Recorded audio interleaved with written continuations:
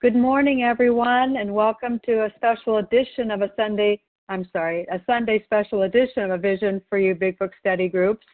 Today is Sunday, September 22nd, 2019, and my name is Melanie C., a recovered compulsive overeater from Oregon. The share ID numbers for Friday, September 20th, 2019 are the following.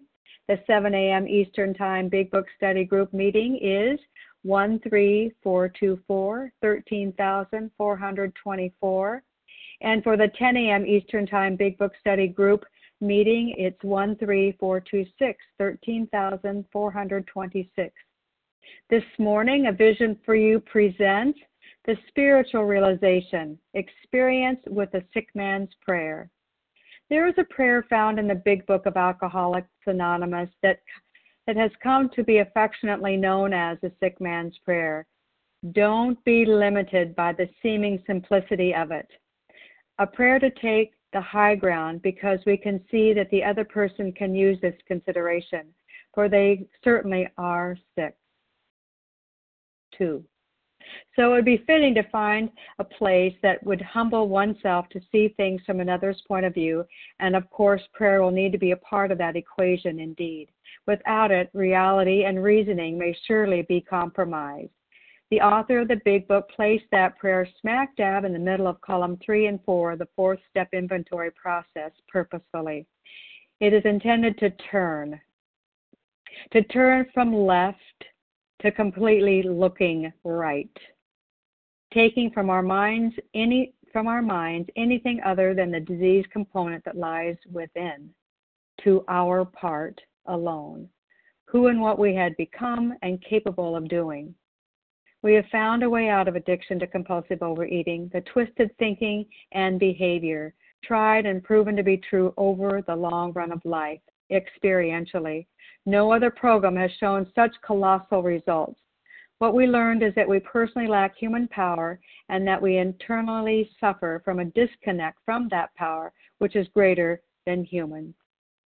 Evidence reveals that we awkwardly thought this power was self, all focus on self. We paid quite a price for that.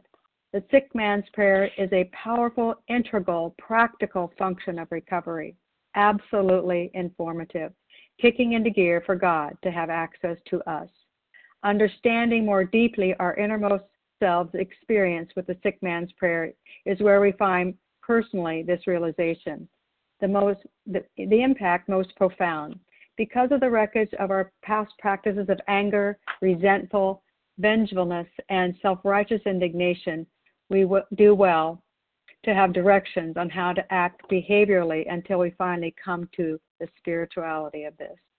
This paragraph, beyond a plea to higher power, is a set of instructions to take literally as directions for behavior as we meet the transformation in a spiritual way of being. To consider in first person is very, very important. I am the sick man. And being unsure, perhaps you may be sick too, deserving of prayer and compassionate consideration. The sick man's prayer is written for just this. Among the lines of this prayer are key elements in which to model oneself precisely, even if it's outside our natural being. Openly, simply, disciplines. This prayer is utilized throughout the day as an instructional tool beyond its power of prayer. Coming to us live all the way from Massachusetts this morning to present her spiritual realization is Katie G. Katie genuinely is an enthusiastic, visible member of A Vision for You. Her life being transformed from within this program of recovery, she pays forward as commonplace and earnestly daily embraces the opportunities afforded in this mad, mad world of recovery. Looking forward to her unboxing the title of today's Sunday special edition. Please help me welcome this morning Katie G. to the mic. Good morning, Katie. Good morning, Melanie. Good morning, my fellows. Thanks for the beautiful introduction. And I just want to start off. I'm just going to invite God onto the line. That's something that I say may be helpful to someone out there still suffering. And that we may all have the desire, this heart's desire, to be taken to new places in our relationship with God, as that's our solution today, and help me to say my truth. Amen. All right. Well, my name is Katie G. I am a recovered compulsive overeater, anorexic, and bulimic based on my work today that I do. Thank God I'm a member in good standing of OA. I have 2 home groups. One of them is A Vision for You. Thank God. Thank God for all of you out there. I love our community here, this Healthy OA meeting. I do have a sponsor. She has a sponsor. And I have completed all my amends that I am consciously aware of. And I do have, I am blessed with the gift of sponsees. Over the 15 years I've been in program, I have not been abstinent that whole time. I've never left program. I did the steps for the first time out of this beautiful big book like about 10 years ago. I'm not the best historian. And over the past, I'd say 4 years, I've been starting to study with a group of people who have taught me that to really stay in fit spiritual condition, I, for me, need to go back and do the steps 1 through 9 every year. Because as one of my teachers says, I like the effect produced by God. Before I get into the meat of my talk, I just want to give you a little bit of background. In my adult life, I've been 228 pounds, and I've been 110 pounds. And that is a sign of my spiritual illness. But if that's not your experience, that's okay. You're still welcome here, because a bigger sign of my spiritual illness is an inability to have life, live, have relationships. As one woman pointed out to me in an amend I was making to her, Katie, you have lots of ambition, but you have no people skills. Yep, that's me. I have, as far as I can remember, I have used food to heal me as a solution. I am not an addict because of the things that happened to me in my life. That is not correlated. And things that have happened into my life have been hard. But that's not why I'm an addict. I'm an addict because I'm an addict, and I don't really get to know. Few qualifications. I am not a scholar of the big book. If you're not on step 4, I am going to be talking a lot about step 4 and then consequently step 10. If you're at step 1, 2, or 3, please just allow these words to sink in.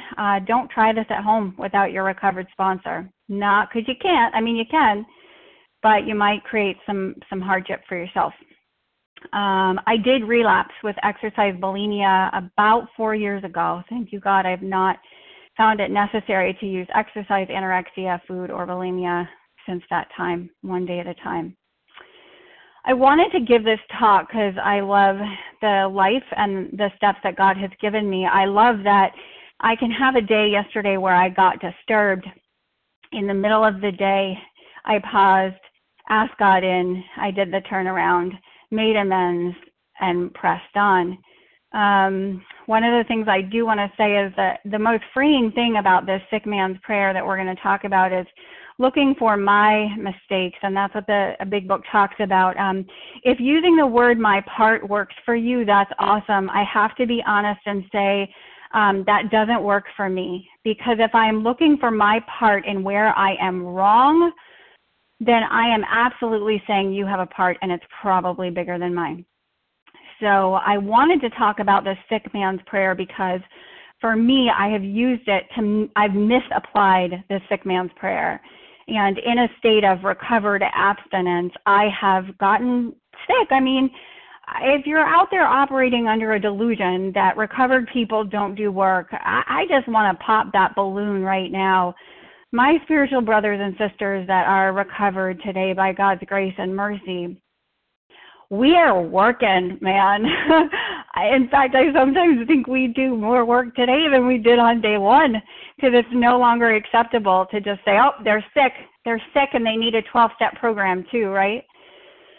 I want to say too, just as part of my intro, I want to be very clear. I go through steps 1 through 9 every year. The people that have taught me about going through steps 1 through 9, I don't mean with a sponsee. I do that with my sponsees, thank God, because my primary purpose, right? But going back to step one, I was talking with a dear friend this morning. It informs the rest of my work.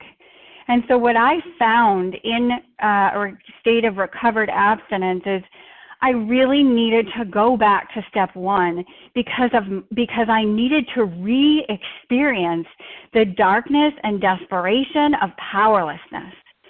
If I'm not doing any part of this program, it is a step one issue.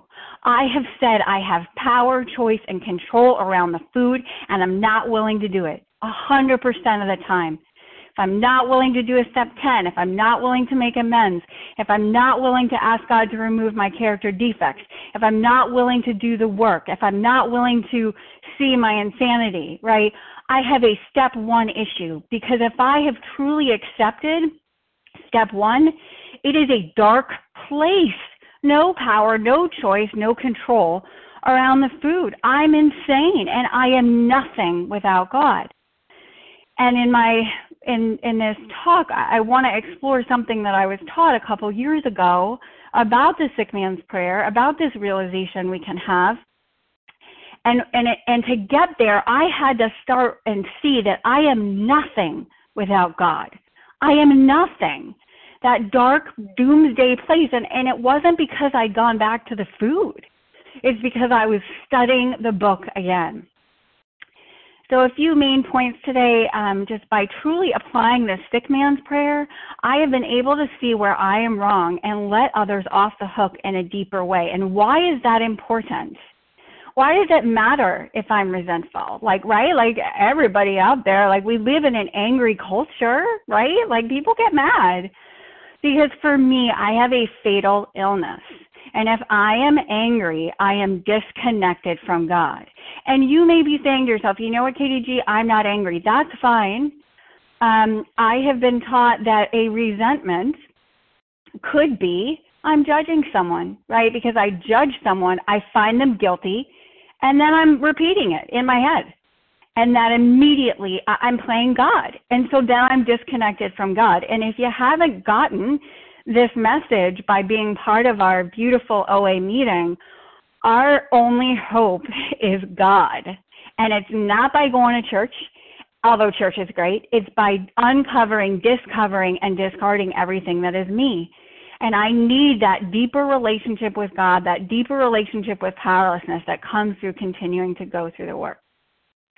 So if you haven't gotten it, I am recovered, thank God, but I get into warped thinking. Sorry, there is no panacea where I can ride off into the sunset with Prince Charming and have that be my period, end of sentence, right? If that's your experience, that's awesome. It's not mine. It's not mine. I do want to let you know, so steps 1 through 3, powerlessness, insanity, the people that I studied with before I got to this spiritual realization really talked to me about, if I truly accept powerlessness, that darkness, step 2, yeah, there is a God, right? Because I'm not it. If I'm not it, there is a God, period, right? There's not this huge dialogue about anything else. It's just there is a God and I'm not it. And step 3 is that decision to turn my will and my life over to the care of God, which I cannot follow through with without steps 4 through 9. I just can't. Otherwise, think about it, we'd have a 3-step program, right? So that's what I'm going to say to you for my introduction. I really want to talk about what the book says and use my experience to support that. I also want to say a caveat. If something I say is in lack of congruence with this book, let's talk about it. If something I say is in lack of congruence with your sponsor, go with your sponsor. That's all good. Let us be friends at that. It's all good. I'm not here to whatever. I'm just here to share my experience. Page 66. Let's talk about why the book is talking about anger. It says, to conclude that others were wrong was as far as most of us ever got. The usual outcome was that people continued to wrong me, KDG, and I stayed sore. Sometimes it was remorse, and then we restored ourselves. But the more we fought and tried to have our own way, the worse matters got. As in war, the victor only seemed to win Our moments of triumph were short-lived. And one of the relationships I am going to speak about today is with my mother-in-law. And I want to talk about a moment of triumph that my sick mind thought was a triumph, right? So I have resentment against her because in my sick mind, she's going to take my child, right? And so my moment of triumph is taking her away, not letting her be with my baby girl, right? That was short-lived. That was like 30 seconds of sick thinking. And then I had to watch her fall apart. I had to watch her face fall as I again punished her for absolutely nothing except wanting to love my child, right? And then I have hard thinking, right? I got to go do the work because I've treated her poorly. So there's no winning in winning, if that makes any sense. It makes sense in my head. And that's what the book is talking about. Let's continue. These are our death threats. In case you're wondering if resentment is okay, let's go to the death threats. It is plain that a life which includes deep resentment leads only to futility and unhappiness. To the precise extent that we permit these, allow, do we squander, waste the hours that might have been worthwhile. Oh my goodness. But with the alcoholic, and this is my hope, right? The maintenance and growth of a spiritual experience. And that is why I continue to press in through these steps. This business of resentment is going to kill me, infinitely grave. We found that it is fatal, kill me. For when harboring, which means like think of a harbor, a safety, when I'm giving that anger safety and allowing it to motivate my poor actions, I shut myself off from God. No God, insanity returns, I eat again, and with me to eat is to die, right? I'm just going to die. It may not be an immediate death, but man, it is an immediate spiritual death. If I am to live, I have to be free of anger. The grouch and the brainstorm is not for me. That's it. That's it. So notice it does not say that food is my problem, right? Selfishness, self-centeredness, that is the root of my issue, and I must get rid of self. But how? How do we do this? So, just as was talked about in the introduction, I just want to get current about what our order of operations are, right, in terms of addressing this resentment, because our beautiful textbook gives us an order of operations, right? So first we make the list. Who are the people that I just completely get under my skin, that I want to run across the street in a baseball hat? I can't have them see me. I squeal. I just squirm. Or maybe I've been in recovery for a while. Maybe I don't have a list of people that are making me mad. Maybe there are just people that I just sort of, I'm a little bit superior to, right? Because their program's slightly different than mine, and anybody I'm smugly superior to, all of that. That's my list. I then get to blame them, the cause. What did they do wrong? Now, I do limit this because it would be like I want to write a dissertation on what they did, right? We limit it. Some people say 12 to 14 words. That's great. I'm not here to tell you the story. That's critical. I'm not here to tell you, oh, well, it was a Tuesday, and I was being what did they do wrong? So let's go to my example of my mother-in-law. I am resentful at my mother-in-law, the cause, loves my daughter so much and wants to take her away from me. Super fun, right? Nobody's calling me out and saying and correcting me, right? I get to be honest. And the more honest I am, the better. If you're sitting here thinking you can't do resentment turnarounds on kids, on invalids, on people that are, whatever, you can. And I've done them. So call me. We can talk about it. What it affects. Now, let me just pause right here. Fourth step is huge. I'm really only touching on a certain part of it, right? I'm not going to touch on fear. I'm not going to touch on relationships. And I'm not going to go too into depth in various parts of the fourth step. So please don't think this is comprehensive. This is just about a new experience with my work in a certain aspect that has informed the rest of my work around this sick man's prayer.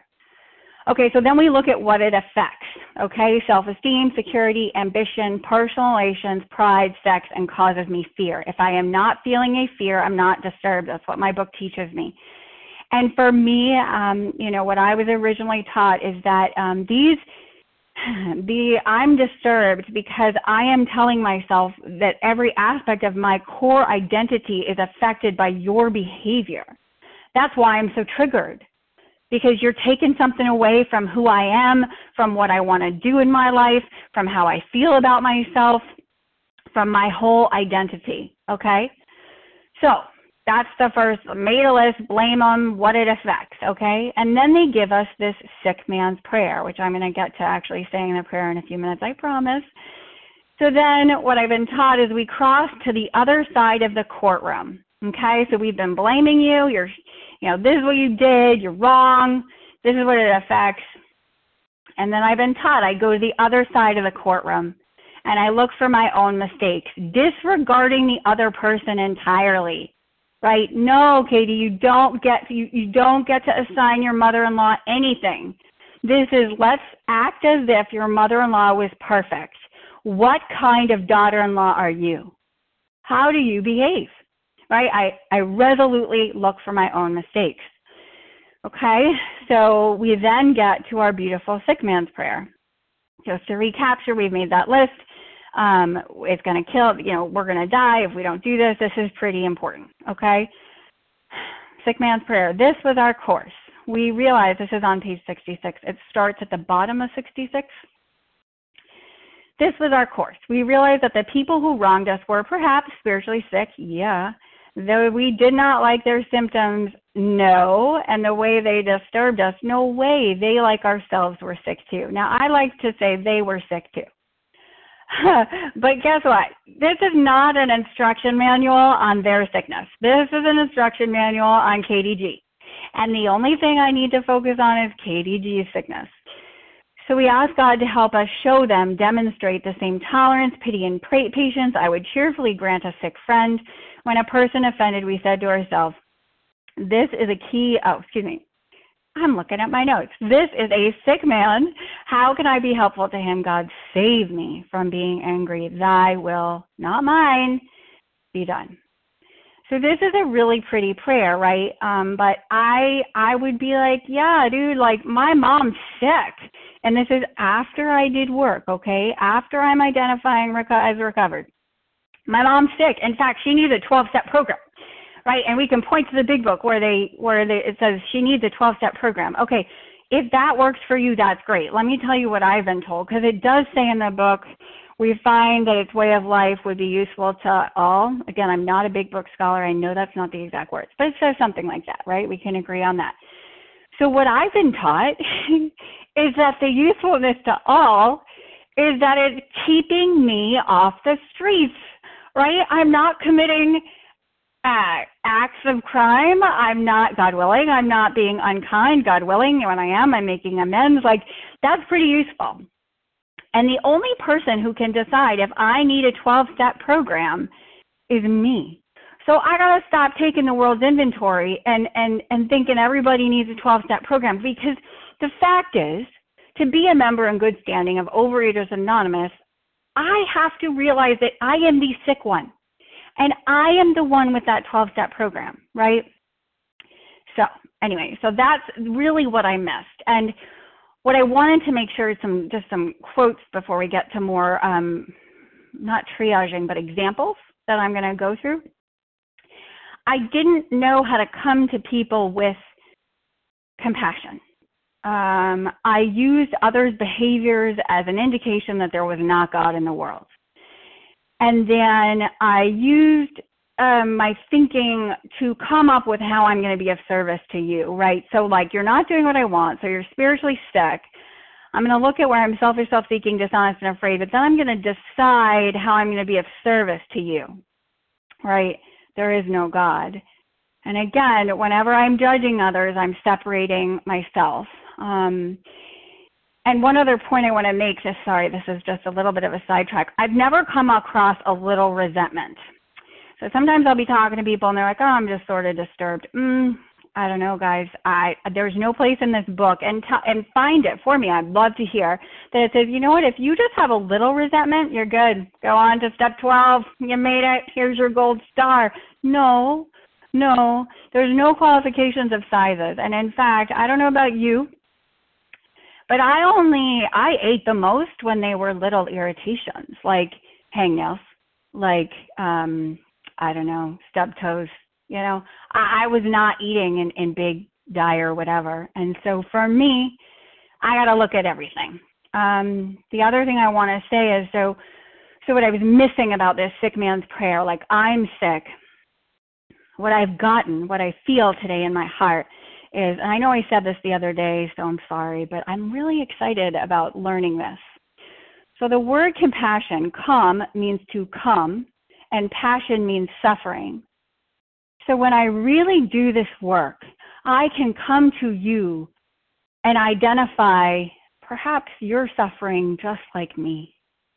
Perhaps, and I remember my guide telling me that at the time, after we'd gone through looking at what I had done to this person who had not obeyed my laws, she said, do you see that you didn't have a connection with God and that you couldn't do any better? And I was like, yeah. And it was really painful. And then she said, could you consider that maybe they don't have access to God right now and maybe they're suffering? Wow.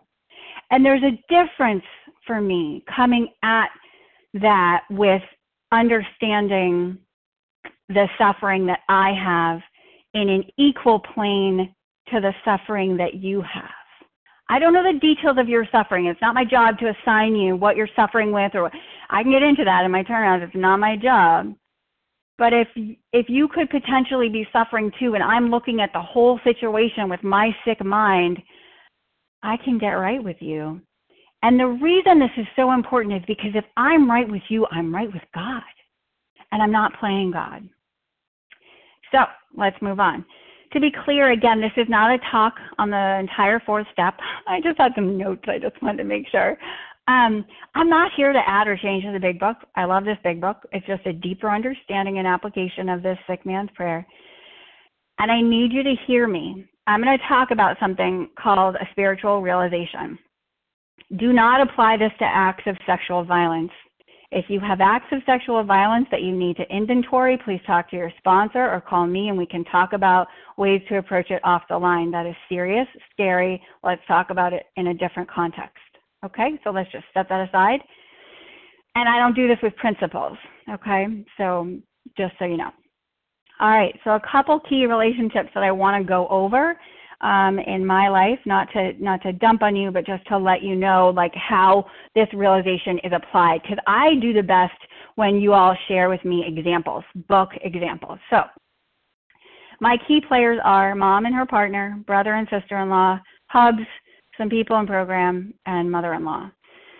So until I got to this realization of how sick I am on a deeper level, what it really means that I'm sick, I continued to punish and be victimized by my own belief systems.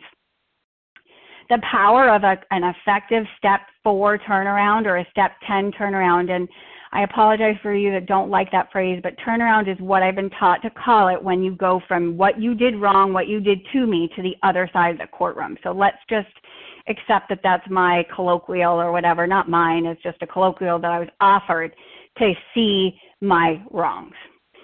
So just some stories I didn't let go of, and this is just a muck, so stay with me. With my mom and partner into being a recovered woman, I continued to believe that I couldn't trust others because my mom had an affair. She victimized me emotionally. I'm always going to have a fear of abandonment because what they did to me. It's unforgivable. They're sick. And it's my trump card. So if I'm treating you poorly, it's because they're sick. And that's how I grew up. They can't be forgiven. They're sick. And I told everyone my story. These beliefs poisoned my relationships as I dismissed them as sick. I didn't trust my husband. I didn't trust women. I always had to be heard and seen and validated by others, and I had to win. And these are again, beliefs that I had in recovery as a recovered woman, and I was doing the work. With my brother and sister-in-law, I believed I'm this great recovered person. My brother and sister-in-law should communicate with me as I think, right? Like, here I am. I made an amend. I'm not communicating with you enough and now that I'm making this amend, you should respond to my weekly phone calls. You should reorient your life so that you're responding to my weekly phone calls so I can share on the line that I'm a recovered woman and y'all love me, my brother and sister-in-law, right? What I perceived as their lack of attention, it was hurting my ego still. And I thought, I'm recovered. You should make time for me. I want to share an example. So in the past, I don't know, it was like 15 months ago, my brother and sister-in-law were making no efforts to meet my daughter, and I was not happy. I wanted this relationship with them. I wanted to be able to say I'm recovered and I have all these family members. So they were in New York, which was closer to my house than it was where they live in. They normally live in Florida. And I found out that they were in New York through gossip, family gossip. Not a good thing, guys, not a good thing. So I called my brother out of the blue and I said, hey, I am going to fly to see you with my daughter. It's going to be a great family reunion. What do you think? And it was like, pause, right? He said, I'll get back to you. And then he called me back. He said, it's not going to work for me. I'm sorry. Drove me deeper into the work because I was like, well, why wouldn't you make time for me, right? And I'm going to get back to the realization when I get to that. So I got really sick around that, and it drove me into step work. And then Hubs, blessed husband, what a sweet man. Thank you, God. He's supporting me. The lies, my old beliefs, if he's not texting me, there's something wrong. If he doesn't respond to me, it means he's having an affair. Hey, by the way, when I'm doing these turnarounds, I'm like, hey, well, my mom had an affair. I don't know how to not hound him. I don't know how to have a healthy relationship. But again, I am the sick one. I was a victim of rage. I remember at one point using a pan and smashing it against the oven because he wasn't calling me. And I know that there are those sitting on the line that can remember that damaged pan. This is when I'm recovered. I had no compassion for his long day at work, and I demanded that as soon as he walked in the door that I'm his puppy and he needs to pay attention to me. Right, and so finally, mother-in-law, I struggled with this relationship, believed that she was going to take my kiddo. And with people in program, friends in program, I wanted people to rescue me. Nobody was showing up for me the way I wanted them to, and y'all were getting stuff that I wanted, so I was not happy. Now, that's a really intense focus of my step 10s over the last 4 years, but I just wanted to give you an idea, and if you're feeling spiritually sick hearing all that, yeah, me too. Like, oh my gosh, I mean, all this mishigosh for what, right? For my ego. Let's get to the good news, okay? Let's get to the good news. I'm ready. I do want to say, I just want to give a shout out to God that I've always been blessed with one thing, and that is the desire to go deeper. So that's the desire that when I have this nasty thinking, I'm calling you, well, obviously I'm asking God for help, and then I'm calling you and I'm talking to you. Do I go back to step 1? How do I do this? How do I get better? So we go back to this sick man's prayer, and so let's go back to some functionality, right? Okay, so I've put down their name, cause, what it affects. So then we go to then we have this sick man's prayer before we go to this place where we look at my mistake, where I'm selfish, self-seeking, dishonest, and afraid, right? So what I was taught by this group of people is to ask myself. So I'm resentful at mother-in-law. The cause wants to take my child away from me. What is the effect? I list that out, and for the purpose of this talk only, I'm not going through this. There's a lot of meaty, juicy stuff in there. Go to your sponsor. Or call me later. We'll talk about it. So then I'm asked to write down what I've been taught is a spiritual realization. How have I done the things I've resented in column 2, our cause, to this mother-in-law? It says this was our course. We realized the people who wrong us were perhaps spiritually sick, like me. So what am I being asked to do? I'm being asked to consider, where am I to blame, before, during, after? So with my mother-in-law, wants to take my daughter away from me. Am I wanting to take my daughter away from her? Yeah. If I can't see that, can I see that I want to do that in other areas of my life? Can I see that in other areas of my life, I look at people as commodities that belong to me that I can take from other people's lives? Oh, yeah, I can. So can I see that really this isn't about the mother-in-law's behavior? As soon as I'm pointing the finger, it's a spiritual axiom that when I'm disturbed, it's about me, not the other person. And 99.99% of the time, when I'm blaming you, I'm doing that behavior in my own life. So let's workshop this, okay? So with my mother-in-law, I could see that, so I'm resentful at her, the cause, wanting to take my daughter away. I want to take my daughter away from her. I don't want her to be part of my life. I'm looking at my daughter as a possession. I'm threatened. So in other words, my friends, I am creating the problem. And then what do? I look at where am I selfish, self-seeking, dishonest, and afraid. And what does that sound like? Where am I selfish? I need my mother-in-law to only be in my life on my terms without regards to what she wants, what she needs, or what she's capable of. And where is my self-seeking behavior, my sickness? I judge. I want to take my daughter away. I'm hot and cold, right? And what's the lie? This child belongs to me. I can possess her. What's the truth? This child is not mine. This mother-in-law wants nothing but to love my child. And I need to be of service, right? And what's my fear? Losing what I have, right? And so I brush through that, I know, but I'm looking at the time, and I don't like hearing my voice, go for too long either. So I want to get through some more work. But because I was able to see that I am actually doing the things that I am accusing her of, I am the sick one, I was humbled. I was on my knees day after Thanksgiving, begging her for forgiveness, begging, like, I was wrong. My job is to be a conduit of love. I was wrong. So what it does is it knocks me down, which is what I'm supposed to have happen.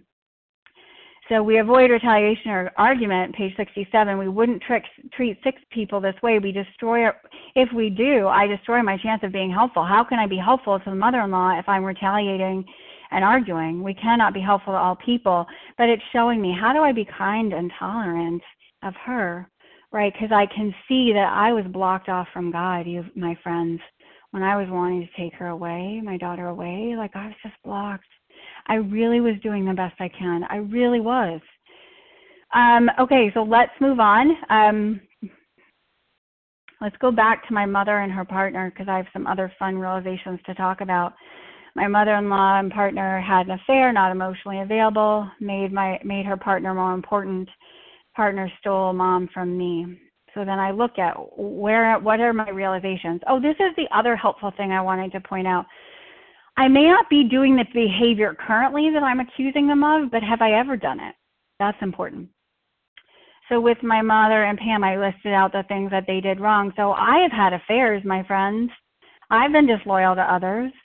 I've had relationships when I wasn't emotionally available. I was accusing my mom and Pam of doing that.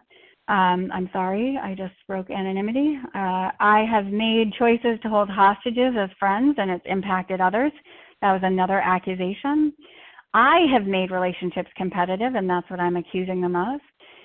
And I did stop having affairs, but I was not loyal in my thinking to my husband, and I asked him 20 questions, and I wasn't trusting others. So I want to just talk a minute about another spiritual realization I had. So I was doing a resentment turnaround with one of our members of our fellowship, and I was going away, and I had encouraged my husband to invite friends over. Now, in my mind, I'm like a bunch of boyfriends, cigars, boy time, whatever. So Hubs tells me that he's inviting colleagues over, and one of them is a woman. Well, I had a few things to say about that.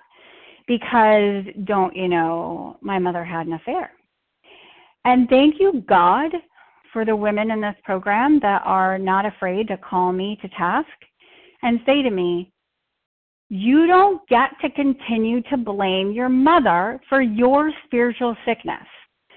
You have had affairs. You are the problem. You don't get to blame your mother for having this resentment and mistreating your husband. And it was amazing because what I saw, my realization, so I'm resentful at husband, the cause, having a woman over, affects okay, so what's my realization? So the resentment, so it's more like that he's having affairs, he's whatever, he's behaving poorly with people of the opposite sex. Okay, let's go to KDG. I'm behaving poorly. I thank God I've not had an affair, but I'm not practicing fidelity to my husband by questioning the vows of our marriage, right? We vowed to be loyal to one another. And here I am, because in my mind of my victim growing up, I'm allowed to accuse my husband of doing something that only I've done, right? I'm not having fidelity to him. And again, it was this huge eye-opening for me where I saw my behavior was motivated by my entire perception that I'm accusing my husband of acting in a bad way. I'm acting in the bad way. Where am I and then I go through selfish, self-seeking, dishonest, and afraid. I say, and then if I'm doing a step 10, I go on. I do step 5, 6, 7, 8, 9. And what was amazing about this process is I was able to go to my husband and say, I've been blaming you for something that's not your problem. I was able to see all of my spiritual sickness focused on him and what he was doing wrong. And it just shone the light of day on my marriage, on me. So I'm aware of the time. So intermingled with that, I did inventory on my mom and her partner. And I was able to see that I did the things I was accusing them of, and one of the most humbling amends I made was with my mother's partner. Because when I did the realization on her, so I'm resentful at my mother's partner, unkind, competes with me for love, gets insanely jealous, would prefer my mom doesn't have a relationship with me. I could see that I am unkind. I'm competing with a now 77-year-old woman for my mother's attention. I get jealous when other people have other people in their life. I would prefer my husband doesn't have other relationships. And then I move forward, selfish, self-seeking, dishonest, afraid, step 5, 6, 7, 8, and I make my amends. But my friends, I remember sitting there making an amend to my mom's partner and just shaking. You need to understand that my life since the age of 6 was dominated by these two women and what I thought they did to me. You need to understand that every relationship I engaged with was dominated by what I thought they did to me. And I'm not saying that what they did was beautiful.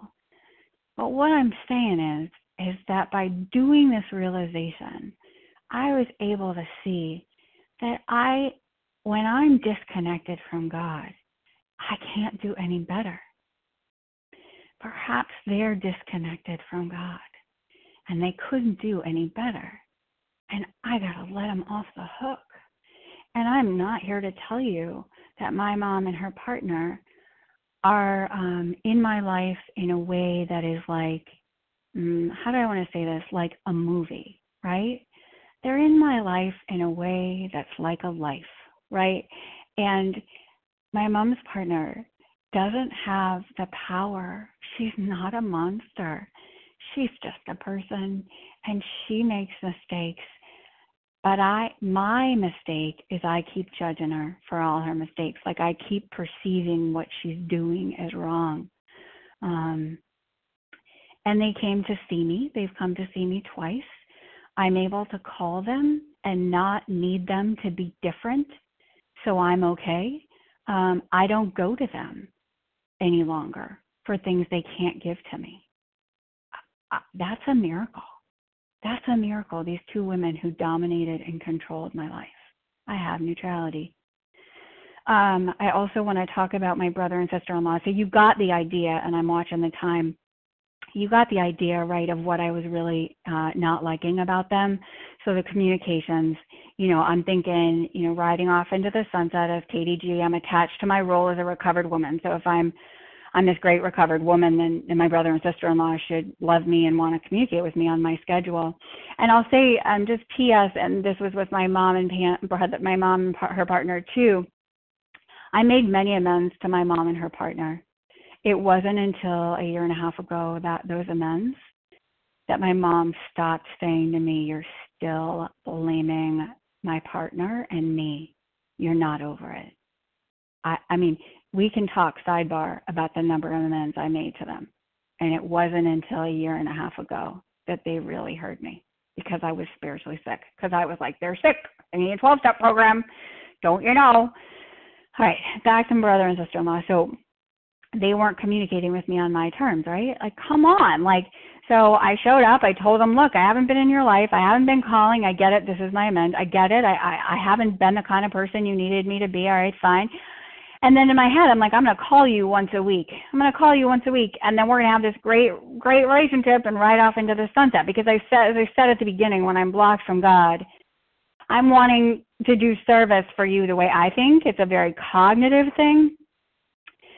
So this whole thing in New York went down, and I'm like, I'm self-righteous, and I'm even talking to Hubs about it. And if you know me at all, you know Hubs, without a 12-step program, has a moral compass of gold.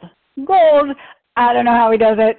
Don't know how he does it, but he also eats food, so I don't know. Anyway, so I'm like talking about it, and he's like, yeah, and he never says yeah. He never co-signs. He's like, go do your program. Go call your sponsor. Legit, that's what he says. So this thing in New York is driving me, and I get to the work with this recovered woman that's helping me, and I said to her, I'm like, I'm resentful at them, the cause, not letting me come to New York, not wanting a relationship with me on my terms, not making effort with me. Well, let's turn that around. What's the realization? I want them to communicate with me on my terms. I'm not communicating with them on their terms, right? So the real turnaround, if I'm really sick, I'm failing to see that they are communicating in a way that works for them. Me coming to New York didn't work for them. Have I ever not shown up to an event because it didn't work for me? Oh my God, that would be another special edition. The times that KDG doesn't show up because she doesn't feel like it, right? Or because she's not whatever. Like that story of my life. I need a sponsor and 12-step and all of you to show up anywhere. So I could see like I was imposing my needs for them to communicate on my terms without thinking, like, the realization is I don't communicate with them on their terms. How about you back off, Katie? How about you realize that they are doing what they need to do to live their life, and you are not the center of the universe? So when I realize that, I then go on and I look at selfish, self-seeking, dishonest, and afraid. So where am I selfish? I need them to communicate with me on my terms so I feel safe and secure. Self-seeking, I'm judging. I'm calling them every week. Why aren't they calling me back? The lie, I can't be okay that they should be calling me back. I'm not fundamentally well unless they do. The truth is I am. It's not my business. How about I communicate with them in a way that is responsive to them? I'm the sick one. Right, and my fear of not being good enough, abandonment, which is a whole other special edition, okay? So when that happened, I had this all of a sudden shift where similar to with my Hubs, where I was like calling people and saying to my recovered friends, I've been telling you this story about my mother for years. And they're like, yeah, you have, which is not good. And then it was like, I've been, trying to get my brother and sister-in-law to be in my life the way I think I need them to. I've been not communicating with them in the way they need me to, and then accusing them of not communicating with me in the way I need them to. I was doing the same thing. And I'm telling you, all of a sudden, I had a shift in perspective, and I just felt neutral. That next day, I'm walking with Hubs, family walk. I get a text from my brother. We have not talked in a very long time. Katie, coming to Boston. Can I come visit? And I was floored, right? My brother came and saw me for the first time in 4 years. He sat next to me and he apologized for not being present. And I could just say, dude, it's all right. It's all right. I know. It's okay. You're here now. If my brother had tried to see me at any minute sooner before I had seen that I'm the sick one, I never could have accepted that. Ever. Ever. I'm spiritually sick. And when he was here, my friends, what I could see is those layers and layers and layers of accusations fall from me. I mean, I'm telling you, this is another dude that's been part of my resentments. And again, not riding off into the sunset with a perfect brother and sister-in-law, but very humans. And I love them. And guess what else? We FaceTime quite a bit.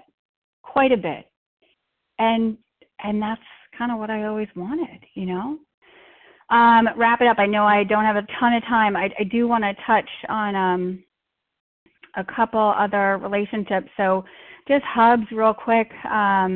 You know, I spent a lot of time accusing him of not having fidelity to me, not making an effort with me, not communicating on my needs, not putting me first, traveling too much. With the realization, very similar to my brother and sister-in-law, right? Like, I'm accusing him of not communicating with me the way I need him to. And I know you out there on the line know this step 10 of mine, right? Like, you know it. It was like a year or 2 or maybe 3, sorry. But how about I communicate with him on his terms? How about his terms?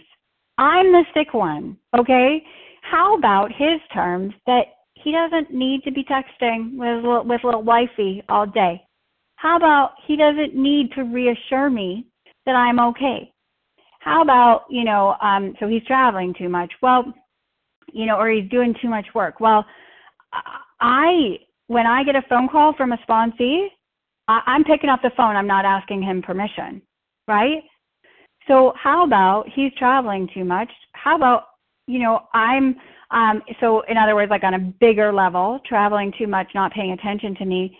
Well, maybe I'm not paying attention to him in the way he needs, right? Like, oh my goodness, Katie, leave the man alone. Does not need a mother or a sister, needs a wife, right? How about I love him in a way that works for him, which is not Katie 20 questions. I'm telling you, I tried not asking him questions for like a year. It didn't work. But now, when he gets in the house, quick hi, here's your dinner, love you, talk to you in an hour or half an hour. That's how we've learned how to be in relationship with one another, because I bring that neediness to God, right? Because I know I'm the sick one that's going to interpret him coming in the door and not paying attention to me fast enough as wrong. But maybe I'm the sick one, okay? And then finally, the mother-in-law, and this is a real raw one. I want you to know that, okay? I get real threatened. I just do. I get really, really weird.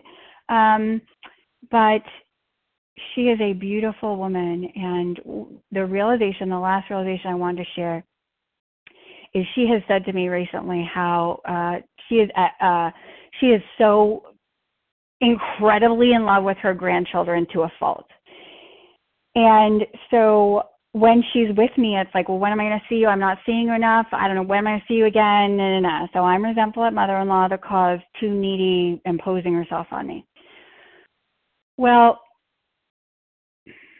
when I'm in relationship in my marriage and I'm not spiritually fit, I get sort of needy. I get sort of like, hey, I love you. How are things going?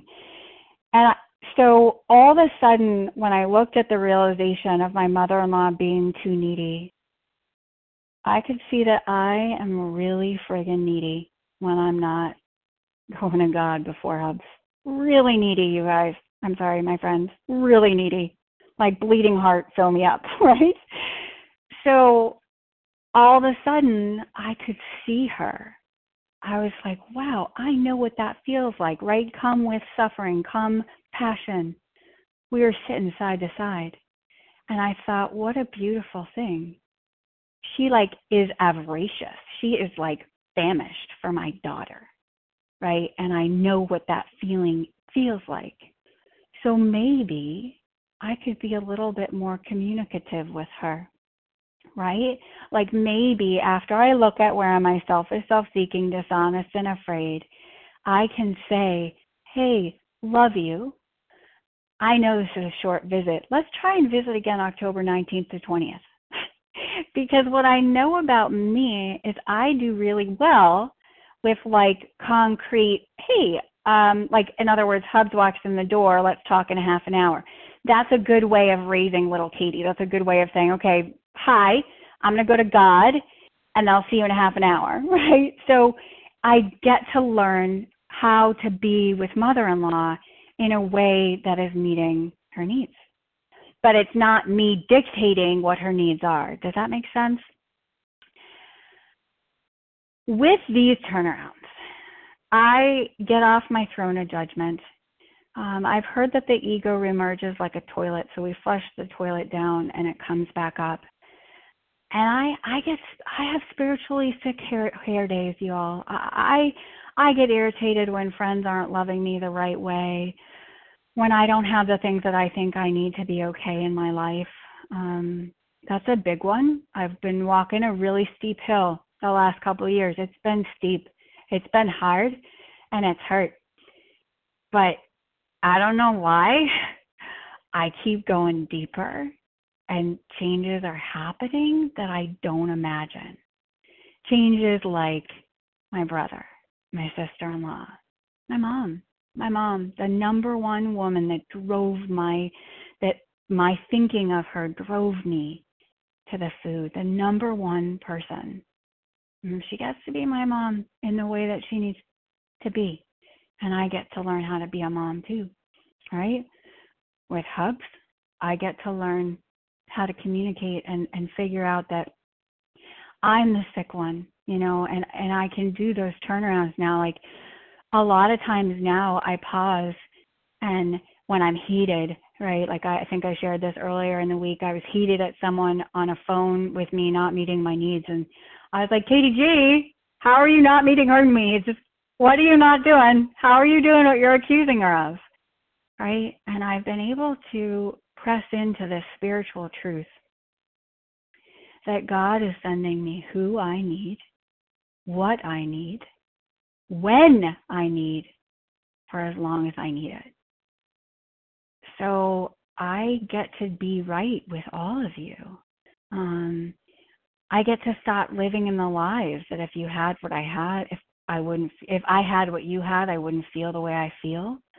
If God loves me more, you'd stop. I get to stop being a victim. I get to see that I'm spiritually sick and there's a solution. I get to have the sting taken out of my anger. And I get one of the thousands of promises that I can be sober, considerate, and helpful, regardless of what anyone says or does. When I get right with God's kids, I can hear God. As long as I continue on, right? I need to continue on. Just sidebar, step 4 starts with anger, then goes fear, then relationship, then 5, 6, 7, 8. We got to keep going, don't stop.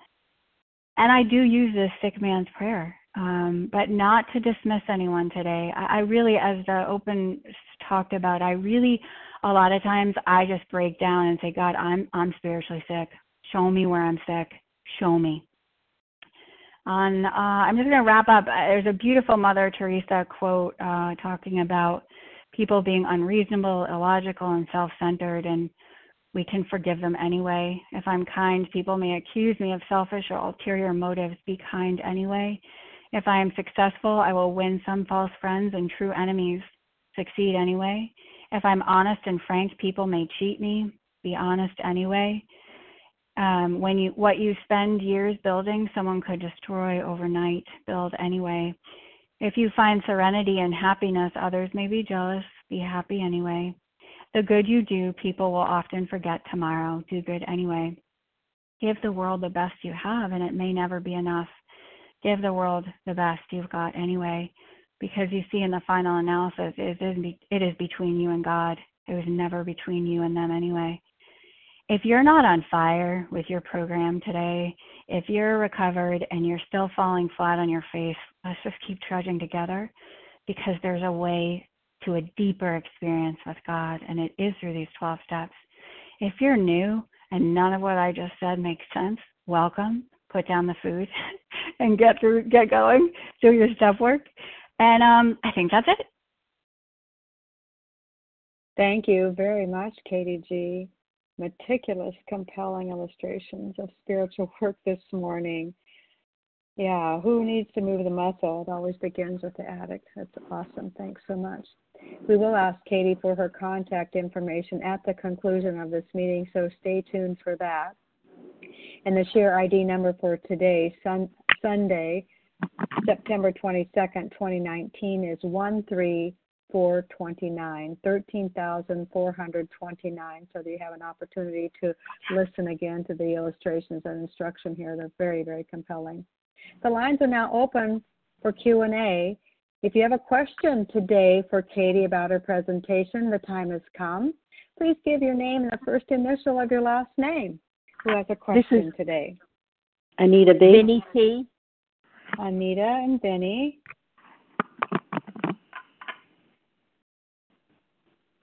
How about anyone else?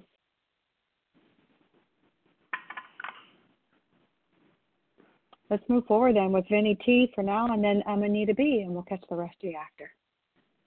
Hi, Vinny T. Star one, please. Good. Can you hear me? I sure can. All right. This is Vinny T, recovered in North Carolina. Thank you so much, Katie G. I love listening to you. I'm always amused by how enthusiastic you are. When you were talking just at the end, about how, when we react, relate to others, with an attitude of tolerance and looking for what we can do for them and help, be helpful and and it, all that, I think, oh, that sounds so great. Of course others would respond well to that. And then immediately my mind goes to, but how is that not people pleasing, which is a huge problem of mine? So if you could answer that from your point of view. Thank you. I don't really understand the phrase people pleasing, and I just say that with all due respect to you and in your program, because what I've been taught is I'm actually just trying to please myself, right? So like, if I am trying to make you happy, it's so that you do something for me. What I'm taught to do in this program is to be open and available for service. So in working with others, it talks a lot about present your experience and then kind of walk away, right? Like offer yourself up and then let them do what they want. And the difference for me today, like I'm not going for an outcome. So if I decide to call someone and they don't call me back, my service is to continue to keep calling them because I need to call them because I need to do service. So I think, Vinny, perhaps a shift in perspective might be to look at your motives and to look at if I'm people pleasing, it's because I'm selfish, self-seeking, dishonest, and afraid. So I need to do this service, right? So that so that you can validate me, right? And nobody gets pleased. My self-seeking, I'm offering myself up over and over and over again. The lie is, you need this service, you need me to be there, and the truth is you don't, and the fear is I'm not good enough. And that's really what the fear is if I'm people pleasing, right? Like I'm afraid I'm not good enough, so I'm looking to you outside of myself to make me feel better about myself. And again, not correcting you, I respect you, but it helps me to break down people pleasing as what it really is, which for me, and it may not be for you, is my way to say, I'm going to give you what you need so you be the person that I need. So there's a resentment in there. There's a feeling in there I need to look at, right? Because when I'm really doing God's work, it's not about the outcome. It's about, God, where would you have me go? What would you have me do? What would you have me say and to whom? And I mean, we mess up. I told you. I mean, for years, calls to the brother. Hey, buddy, it's Sunday. Hey, Katie, hey, brother, it's Katie. It's Sunday. Hello, right? No, I mean, there was harm done, but like we're okay. I hope that helps. Oh, it's absolutely perfect. I understand. That's great. Thank you. Sure. Thank you, Vinny T, for your question. Anita B, your question now for Katie. Good morning. Thanks, everybody, for being here with me this morning. Thanks, Katie. So the thing I keep thinking about is going deeper. When you talk about going deeper, does that happen through the process of doing these steps each year and you get a little deeper, or was there something else that helped you? Because I know there's things that I have to go deeper with. I'm not sure I can get there. So I hope you can help. Well, we can't, right? We can't get there without God, right? I love this question because the people I surround myself with, the teachers that I surround myself with, ask that question.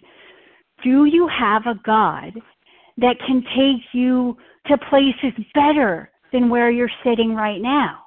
Like you're sitting there as a recovered person. Do you have a God that's so big that can take you deeper? I don't know what deeper is, but if I answer yes for me, and I really want to add the caveat, that's like my favorite phrase today, that helping others, like I lean into the work and then I help others. And I really want to give a shout out to that because that's my primary purpose, right, to stay abstinent and help other women. But for me, it's like, okay, so I do the work and then I help others. I do the work, I press in, do the work, press, and God like fixes everything. So for me, and this is just my experience that I felt very passionate about sharing today, is that means going back to step one and really turning statements into questions. Do I still have an allergy? A couple years ago, a woman in whom the problem has been solved when I was in abstinence taught me about that amazing food list that was sort of generated off of a podcast Ruth M. does on entire abstinence, where she talks about this is a list of what we've tried to control, right? This isn't just my binge list. Boom. That took me back to a place of powerlessness in my step one where I saw my need for God. It was so dark. And so, yes, what it is it's absolutely, I spend time on going through steps 1 through 9 every year on my own with a recovered friend, with a recovered sponsor, and helping others. I do get a lot helping the women I sponsor, absolutely. But it is that one-on-one direct asking myself questions. Where am I in step one powerlessness today? Not 20 years ago. What is the vitality of my step one today that drives my work and drives me deeper with God? Now, again, I get deeper with God through helping others. So I can't really say it's one or the other. For me, it's 100% of both. I mean, I love calling people who are new. I love hearing from the women I work with. It's my life, right? But I love going deeper with God and asking myself where I am and doing the work in step 1, 2, and 3 that drive my desperation to get through step 4 to go deeper. I hope that answers your question. Thank you, Anita B, for your question. It's open now for people to ask Katie a question if there's anyone else out there with a question. The sick man's prayer, how to react to instability in my life. Dina Melissa. R. Melissa. Dina Polly R. B. Somebody B? Polly, maybe, huh? Polly. Thank Dina you. R. I got you, Dina. You're the first one when we get through with the list here. Anybody else that I missed? I have Dina, Melissa, and Polly.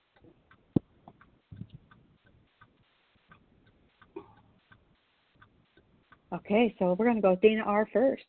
Hi, Dina, your question. Star one, please. Hi, did you say Dina? I did. Thank you. Thank you so much, Katie. So my question to you, and I just want to say that as you were talking, some of what I'm bringing up started to ease as I'm thinking of what more I could be doing with my resentments and looking at my part. There's two things that I'm struggling with. One is there was some deep resentment that took me a while to be ready to make my amends for with my husband, and I did a lot of work on it. And now working through therapy so that we can be there as parents for my adult child who's suffering has brought up all of those things. And in needing to work with it, how do I not sit in resentment, but at the same time be able to talk about the hurt, and one of the things that came up in that, which I know doesn't help me to be there, but this is what kept coming up, is you called that a ninth step with me? The amount of work I did on my ninth step to you. Can you even acknowledge the hurt that has been done to me? And I know that I have to do my work on that part. But as we talk about it in therapy, it has to come out somehow. So how do I sit with that and work through that in recovery so that the emotions don't consume me, which is what was happening when I came into vision? And my second question is about enabling. When you're living with loved ones who are using food in a way that I can see that they need the same rooms I do, that they're not ready for that part of it, even though there is a language of recovery in the home. How do I navigate that? It can be so tricky because some of those things I have to do for myself. Because, for instance, if someone can't bend down to empty the litter because of obesity, I can't leave the litter unemptied. But then how does someone get to feel the dignity of their own pain to get to go to the rooms? It's very tricky. The bills, the organizing, all the typical things in life where I'm part of the family, I take responsibility and I know I've taken on too much. But if I'm not doing it, then I'm not being responsible. So those are the two tricky areas that I'd love to hear your take on that. Thank you. Thank you. And I just want to honor your feelings.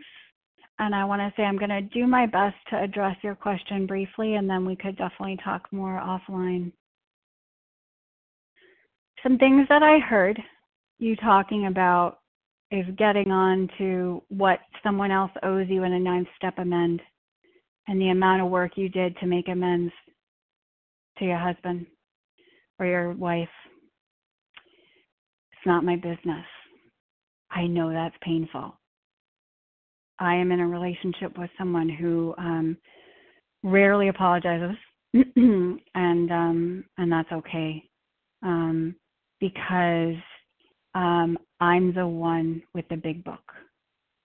I have to disregard entirely, and my motives for making an amend to my partner is not so that he will see me and feel me and give me something he can't give me.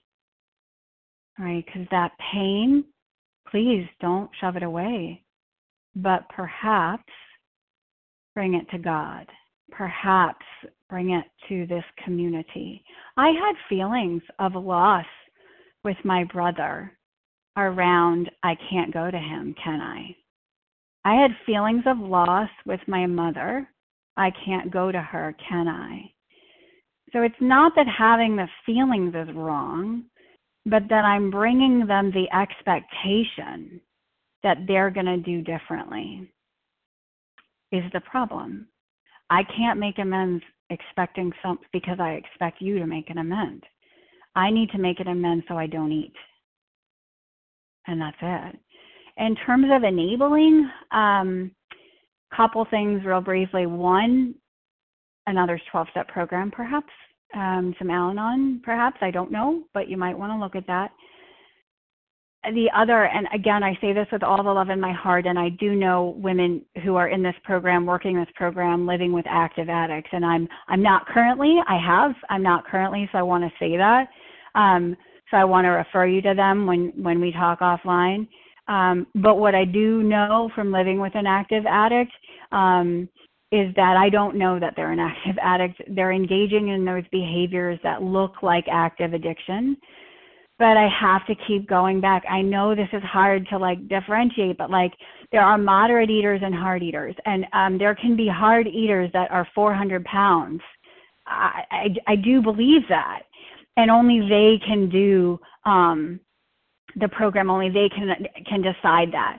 And I was laughing a couple months ago, or like a week ago, I was thinking there's a quote that someone in the rooms likes to say on our Vision for You rooms. It says, there's one thing we can do for others, and that is recover, recover, recover.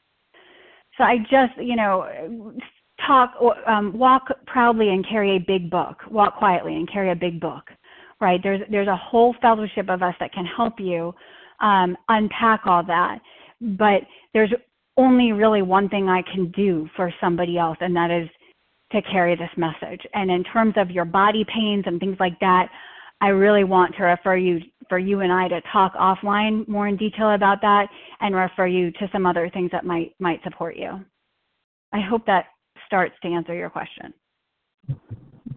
Thank you, Dina. I appreciate that question very much. Melissa C., it's your question time now, and then Polly will come after you. Melissa C. Hi. Please. Hi, Melanie.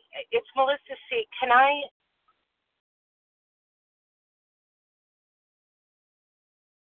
Oh, we may have lost you, Melissa. It sounds like maybe you're asking to go after Polly.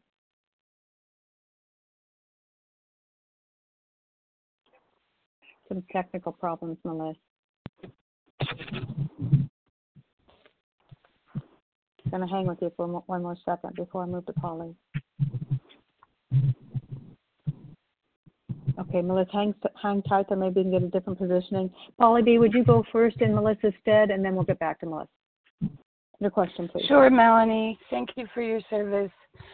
Polly B., is very grateful. Recovered compulsive overeater just for today, by the grace of God. And Katie, that was really amazing. I always like the way you consolidate and crispen things up and communicate so beautifully. I have lots of questions, but I really appreciate the way you stated I'm not the way I am today as an addict, even as a recovered compulsive overeater due to what happened in the past, and the work is about relationships in the present. And my question is about this. When I do a step 4 with my stuff with a sponsor, or when I'm sponsoring someone, I may have a laundry list of resentments and fears, and I know for sure about myself things boil down to one of 3 categories. Yet when I'm going through this again, I get stuck in the details, and I've seen sponsees do the same. And you mentioned this specifically about abandonment. When do you cut to the chase? I mean, is it necessary for yourself or for a sponsee to go down the list and, get rid of each story? Or, you've been at this for a while. Can you do something like abandonment issues with mom and get the work done? I'll pass with that. Thank you in advance. I'm not totally sure I know what you're asking. So are you talking like, because I never tell a story, and people who do step 10s with me are laughing right now, because if I feel like you're starting to tell me a story in a step 10, I say, can we pause? Because I'm going to get sick with that story. So what I mean is like, so if I'm resentful at husband, the cause, not communicating with me on my terms, right? Poor man. It just was so prominent. The story would be, Katie, can I do a step 10 with you? Yeah. Okay, so here's what's going on. My husband went to work today, and he's been at work. No. So sometimes I'll say to people, pretend you just told me the horrifying story. or like the boss, like I'm resentful at the boss, the cause, not promoting me and treating me the way I deserve to be. So, KG, can I do a step 10? I got to tell you, here's what's been going on for like 10 weeks. And the boss, blah, blah, no. So it's more, I'm resentful at the boss, the cause, da-da. Now, do I ever just skip to fear of abandonment? No, because I need to use, as you all know, I'm a big lover of the book, and I really feel like I need to be precise in the way I follow the instructions. So that doesn't mean I leave things out.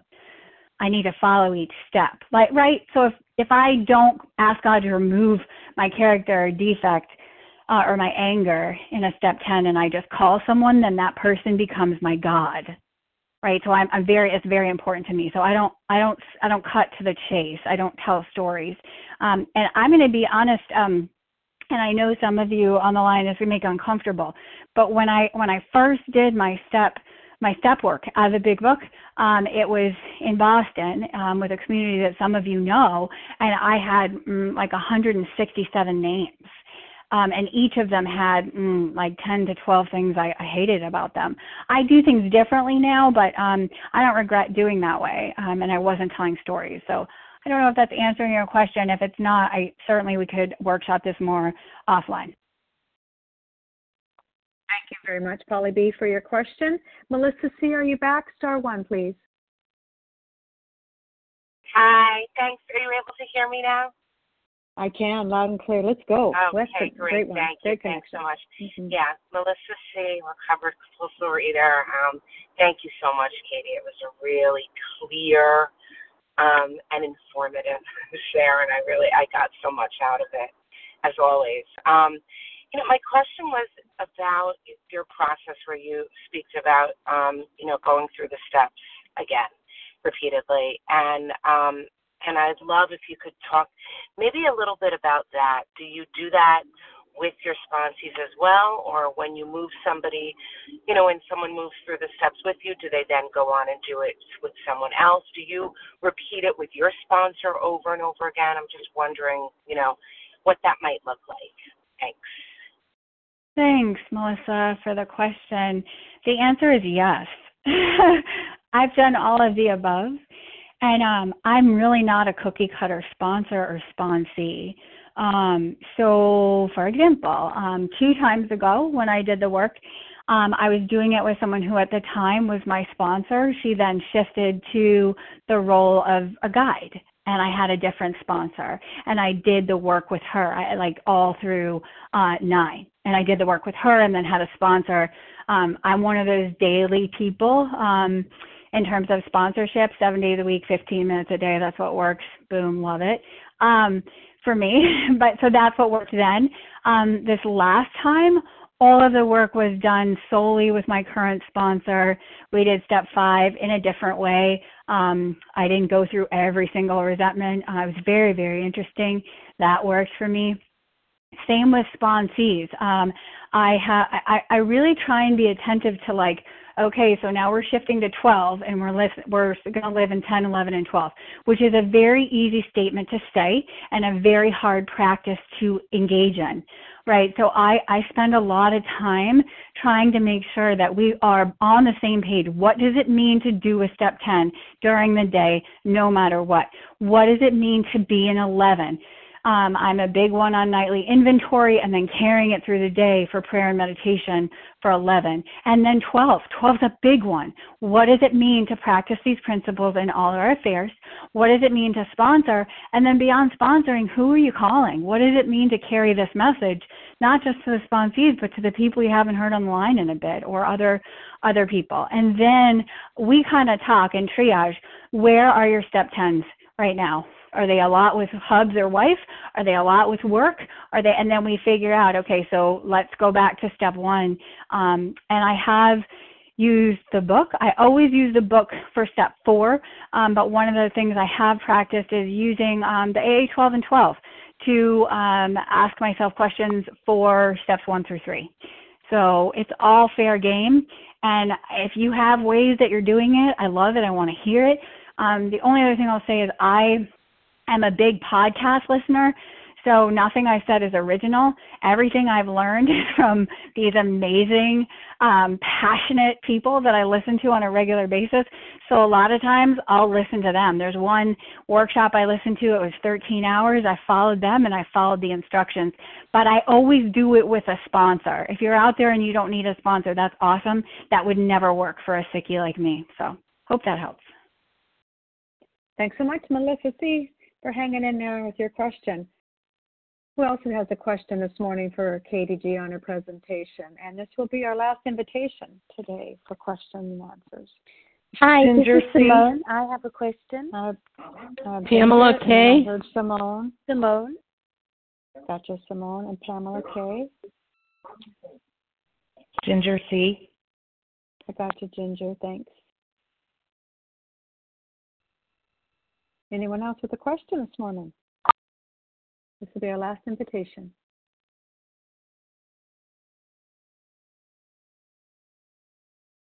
Going once. Going twice. Okay, we're going to assume that all questions are going to be answered in these next three. Hi, Ginger. Your question first. If it's not too late, I have a question. Ginger C., it's your time for your question. Yeah, go ahead. Okay. Thank you so much, Melanie, for your service. And Katie, beautiful, your passion. And you just keep moving muscles, and it's so evident. So thank you for your continuing to show up. And my question is, how do you meet others' needs and have their uppermost happiness on your mind?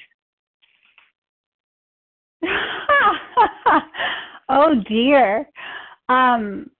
Lots of inventory, if that makes sense. How do I meet others' needs?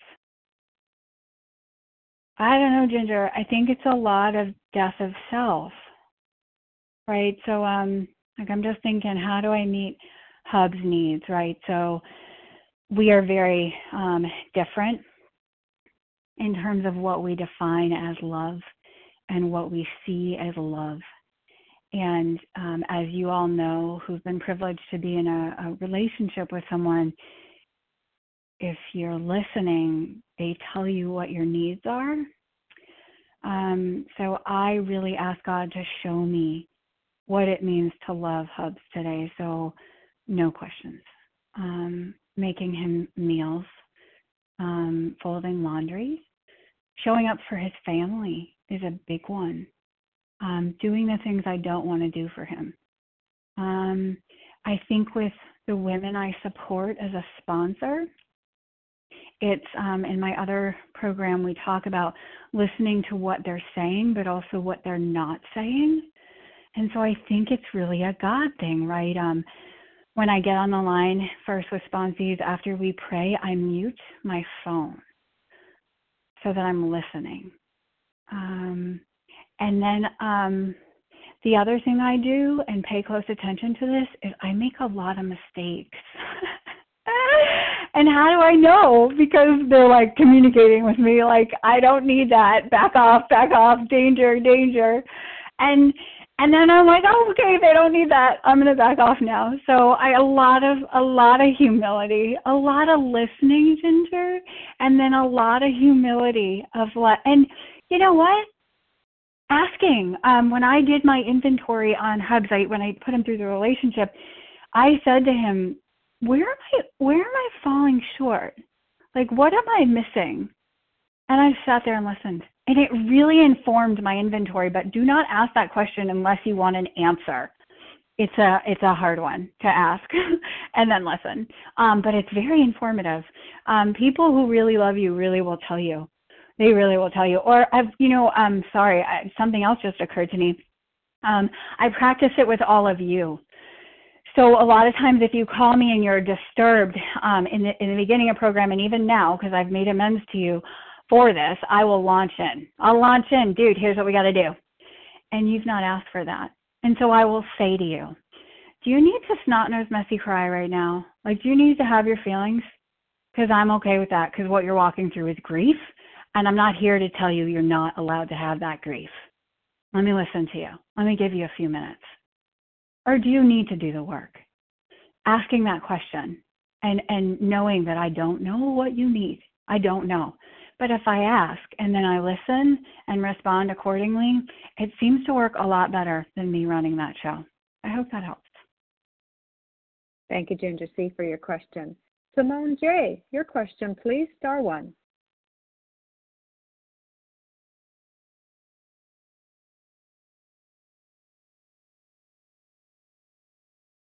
Simone J., press star one.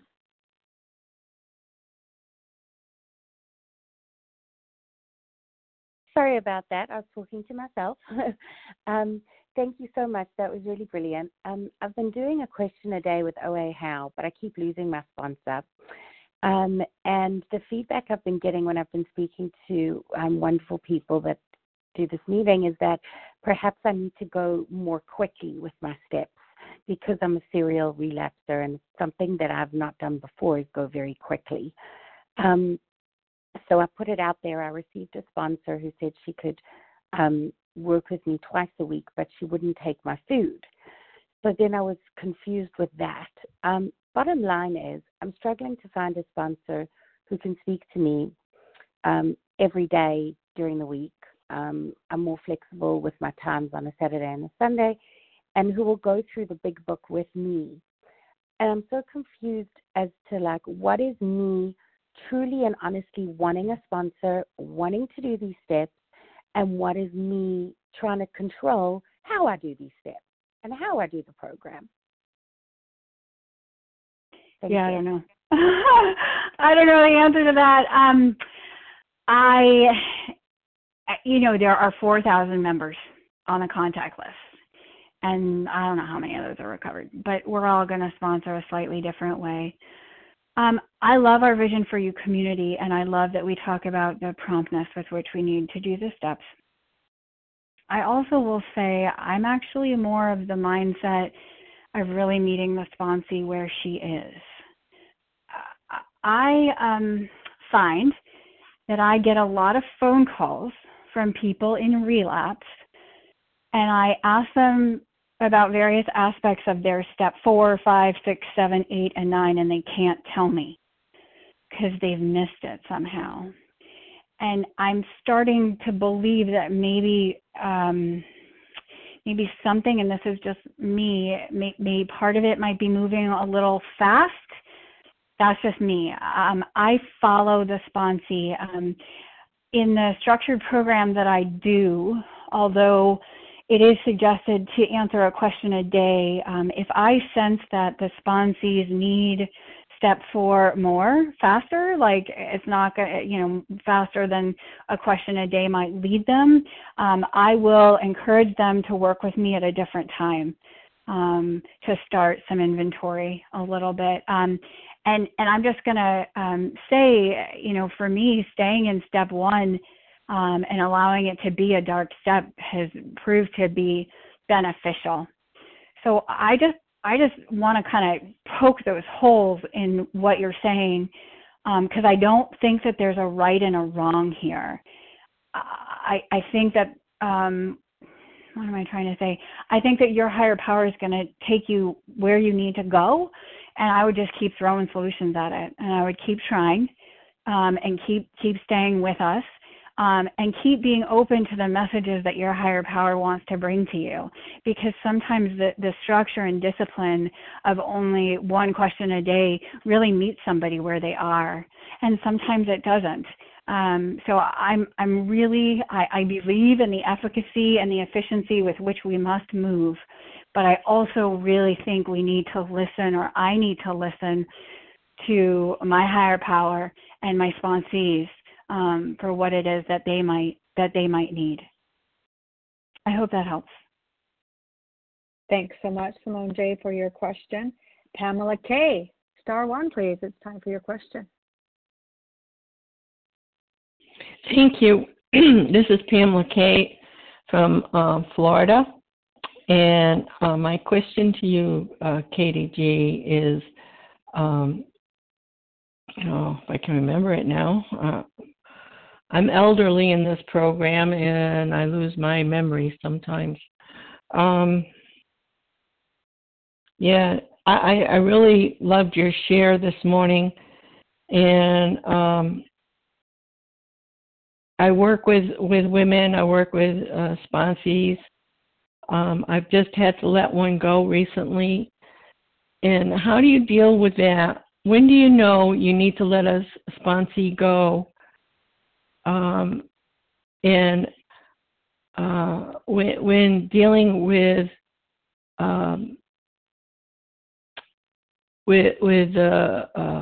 food of someone else's in your home, how do you deal with that? I've been in the program almost 3 years, and my husband eats everything that I used to eat.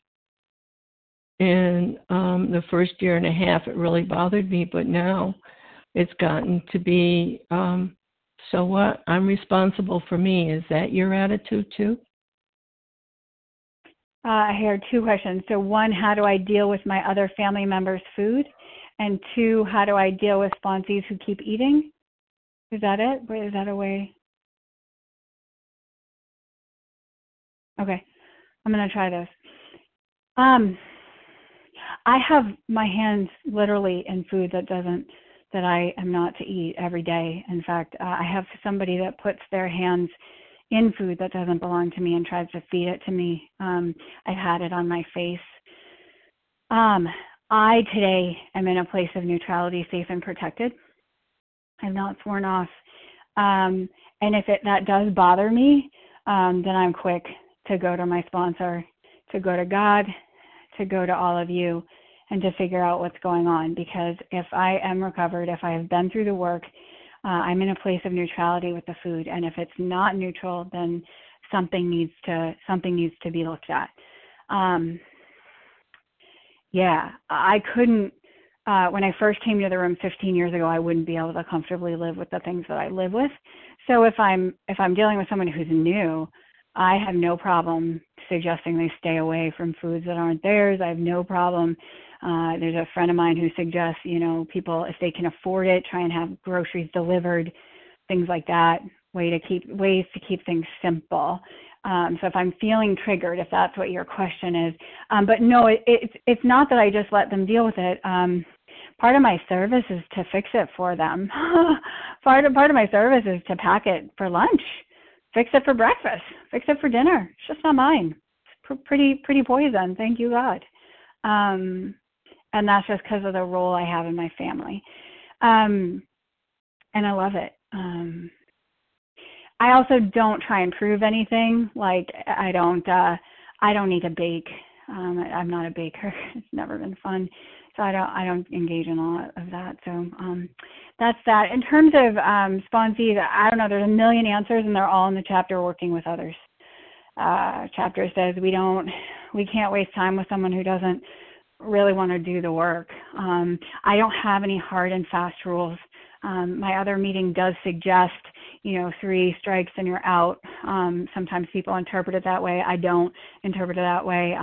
The way I was taught when I was coming out of relapse is if I keep eating and the sponsor that I'm working with is not, and I keep going back to the food over and over again, perhaps I need a new teacher because I'm not hearing the message. There are other people on the line that will say to you, the book says we go back over and over again, no matter what. Whatever is going to work for you. I think to be rule-based about it is really problematic. I think to really go to the chapter Working with Others and think about, am I shoving this program down their throat, or am I giving them my experience and then seeing what they do? I have a committed program of recovery that it's pretty clear on a day-to-day basis whether or not that sponsee is committed. And honestly, if she keeps eating, I say to her, like, do you want to be working together? Do you think this is working? Because the other thing I'll say to you is that we all know that there are many wonderful recovered people on this line. And that sometimes when I talk, people on this line might think, wow, that's Katie G. I want to hear what she has to say. And sometimes on this line, when people hear me say my name, they might say, wow, I don't want to hear what Katie G has to say. And that's just a fact. And that's not because I'm a bad person or they're a bad person. It's because there's a part of me, my heart, my God, my spirit that speaks to you. And not everybody. And that's okay. So my job is to keep her, my sponsee's health best in mind. So if there's somebody, I know that there are women that I talk to who don't talk to sponsees every day. It's once a week. It's twice a week. It's 2 hours this. It's 2 hours that. If I know that my sponsee might do better with that, I suggest that name. I say to that person, I say, you don't have to do what I do, but if you want to work with me, this is what I do. You're welcome to try another way. Have you tried talking to so-and-so? That they sponsor a little bit differently than me. I hope that answers your question. Thank you so much, Pamela Kay. And that ends the question and answer portion of our meeting and takes us to the wrapping up of this great presentation today. Thanks again, Katie, for all that you've offered this morning. And I want to let folks know that we'll get your contact information at the conclusion of the meeting, and to let you all know one more time the share ID so that you can re-listen to this presentation for today, Sunday the 22nd of September, 2019 is 13429, 13,429. And we will close now this meeting the way we always do on our Vision for You meetings, is with the reading on page 164. Our book is meant to be suggestive only. We realize we know only a little. God will constantly disclose more to you and to us. Ask him in your morning meditation what you can do each day for the man who is still sick. The answers will come if your own house is in order. But obviously, you cannot transmit something you haven't got. See to it that your relationship with him is right, and great events will come to pass for you and countless others. This is the great fact for us. Abandon yourself to God as you understand God. Admit your faults to him and to your fellows. Clear away the wreckage of your past. Give freely of what you find and join us. We shall be with you in the fellowship of the Spirit, and you will surely meet some of us as you trudge the road of happy destiny. May God bless you.